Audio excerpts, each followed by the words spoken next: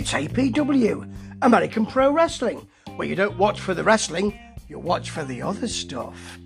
And that's the situation here. Early on, you've got a chat, just a sort of general chat going on with, I think it's AJ Frost, bringing up Squeaks, it looks like it. Someone comes in, I can't see who that is, and then we get our first match. So, you know, it goes on for quite a long time, this segment. I don't know what's happening. Can't hear it. I've turned it up. Still can't hear it. The commentator's not telling us who these people are. But anyway, we've got the graphic on the screen for Quen Bailey, E. Hardy and Tyler Storm versus Squeaks. No, sorry. Quen Bailey and E. Hardy versus Tyler Storm and Squeaks. That's right.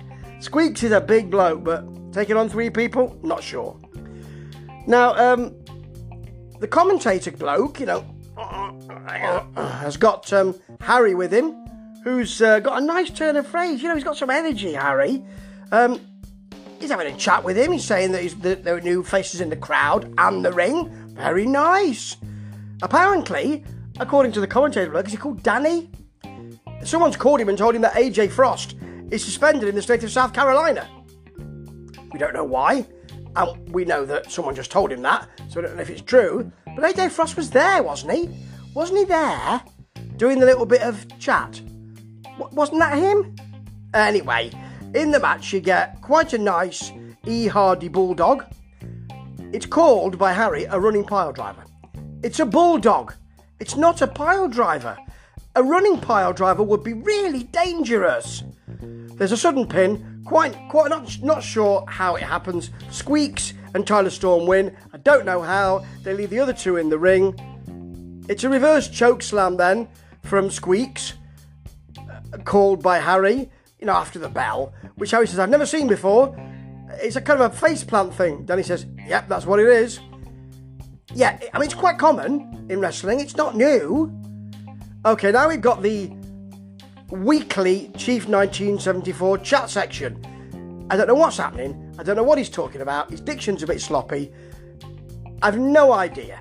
He's a lot better when he's doing the Kirk's Kitchen adverts. We haven't seen those for a while. But I don't know what he's talking about here at all. Then we've got Big Norris Worsted versus Chris Thunder Anderson. Apparently they don't like each other. They were forced to tag and they weren't keen on it. There's lots of prevarication, but this is actually okay big man action in the early going. There's leg manipulation, and that's really, as you get into the match, all that happens really.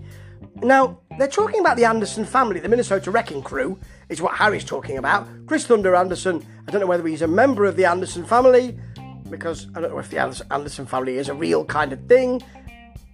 Thought not to be, but you know, he's talking about, I don't know which Anderson he's talking about. Let me be clear, I don't know which Anderson he's talking about, but he says that the Anderson he's talking about has trouble with his mind. Pray to him, or pray for him, because he's an atheist. Right, I don't know which Anderson you're talking about. I think I know what it is. I'm not going to say it on this podcast, but have a look on YouTube. Are you saying that a certain Anderson has trouble with his mind and pray for him because he's an atheist?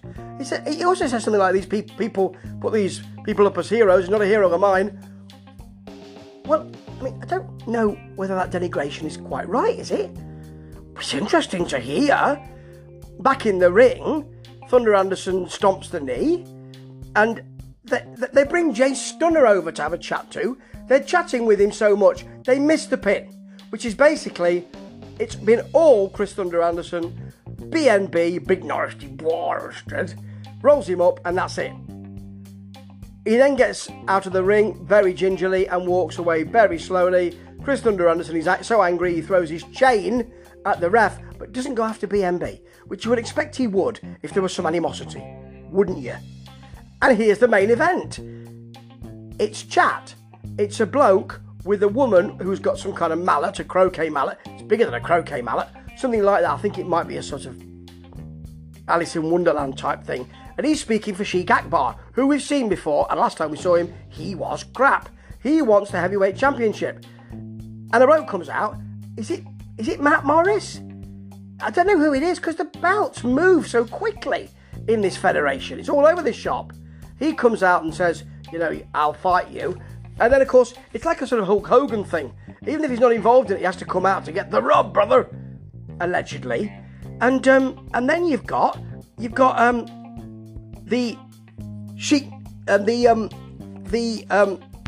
1974 Eagle saying, "I've got your back."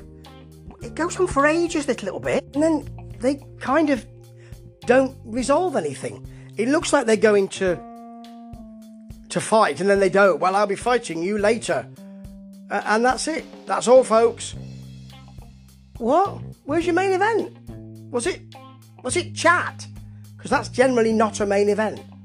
A contract signing might be, but not just chat. I want your belt. Yeah, well, you can have a fight. Yeah, I've got your back, brother. Yeah, all right. Leave it now. Yeah, well, you can have a fight. Well, not tonight. Oh, all right.